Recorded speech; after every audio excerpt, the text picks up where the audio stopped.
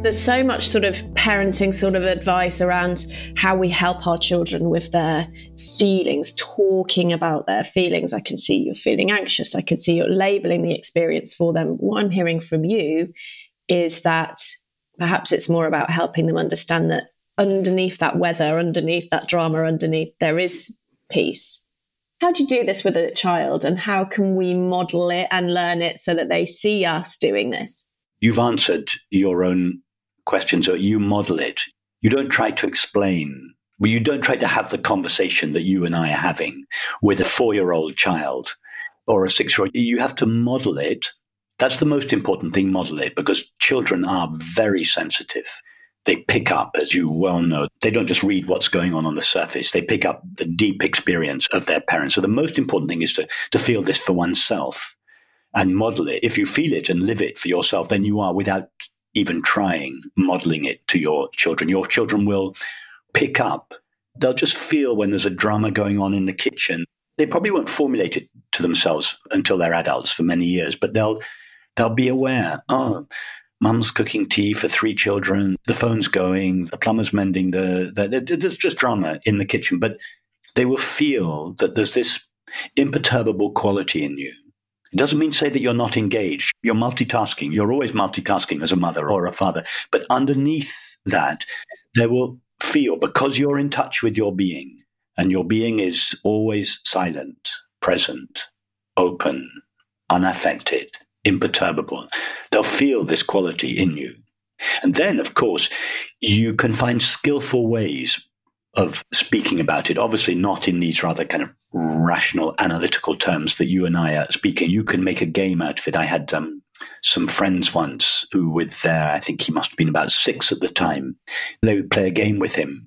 Every time an emotion arose, if he came back from school, he was upset, or he was lonely, or they would have to go, oh, upset has come to visit today. Loneliness is visiting you today. So they would personify the emotions and consider them guests that came to stay. Okay, loneliness has come for dinner today, and then loneliness leaves. In a playful way, you give the child the sense that loneliness is not what they are, it's what they experience. It's natural for anyone to feel loneliness, to feel upset, to feel hurt, and so on. But these are not emotions that define us. They're not what we essentially are. They are feelings that visit us, that come to us, that linger for a couple of hours, and then they leave. But what normally happens is that we lurch from one feeling to another. We feel, I am lonely, I am sad, I am anxious. No, we are none of those things. We experience those things, but they are not what we are. What are we? We are simply this inherently peaceful presence of awareness that is totally open without resistance to the whole of life, to all experience. But no particular experience defines us. And with a child, there are playful ways. But first, most important thing is to model that for one's children. And then, if the situation calls us to speak about it, to do so in an age-appropriate way, to make a game out of it or something like that. I love that. And I wanted to ask you something that you said. You said the child will always perceive what's going on at a deeper level. And that is absolutely my experience of growing up in a very loving home, but where lots was unsaid. I always knew what was really going on.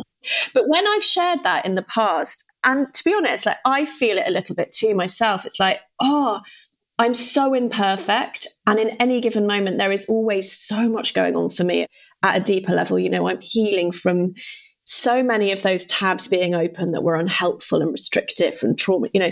And it's hard, isn't it, sometimes to hear that truth that our children are always picking up the deeper parts of us, and to hold that contradiction that at the same time, there's always going to be, well, for me, I'll speak for myself, there's always in that deeper part of me, it's not always, often a disturbance, as you would call it, a stress, something that is emerging in me that perhaps I'm triggered, or, you know, I've had a thought earlier that's really upset me, or one of my children has re-triggered, re-traumatized something that happened to me at the same age.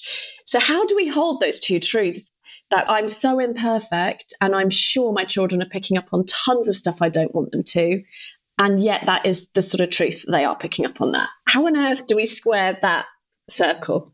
It's interesting that you said 2, if not 3 times, I'm so imperfect.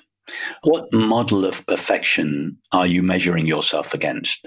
And do you know anyone who demonstrates that model of perfection? In other words, is it a real, attainable model of perfection? I certainly don't feel that I was a model of perfection as a parent. I've never met anyone who was. How would it be not to label those emotions as imperfections? Because if you feel them as imperfections, whether you realize it or not, you are transmitting that attitude to your child. Your child will grow up feeling, I am imperfect, I'm no good, I'm unlovable, I'm a failure. If you're doing that to yourself, you're breastfeeding it to your child.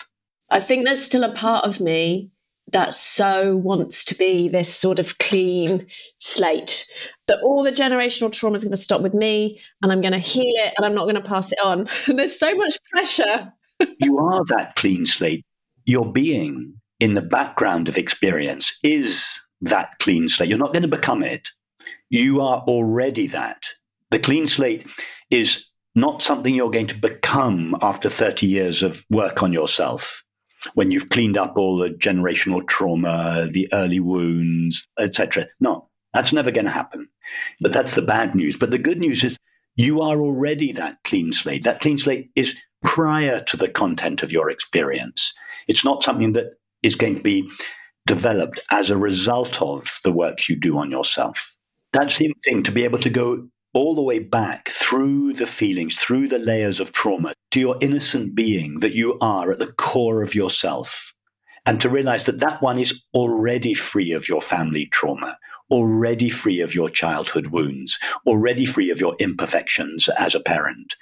If you begin to feel that, and this becomes the place, so to speak, where you live, you will be communicating that to your child. Your child will sort of through empathy, through osmosis, pick up. You will be taking them to that place in themselves without having to speak of it. They won't have to fight with their emotions.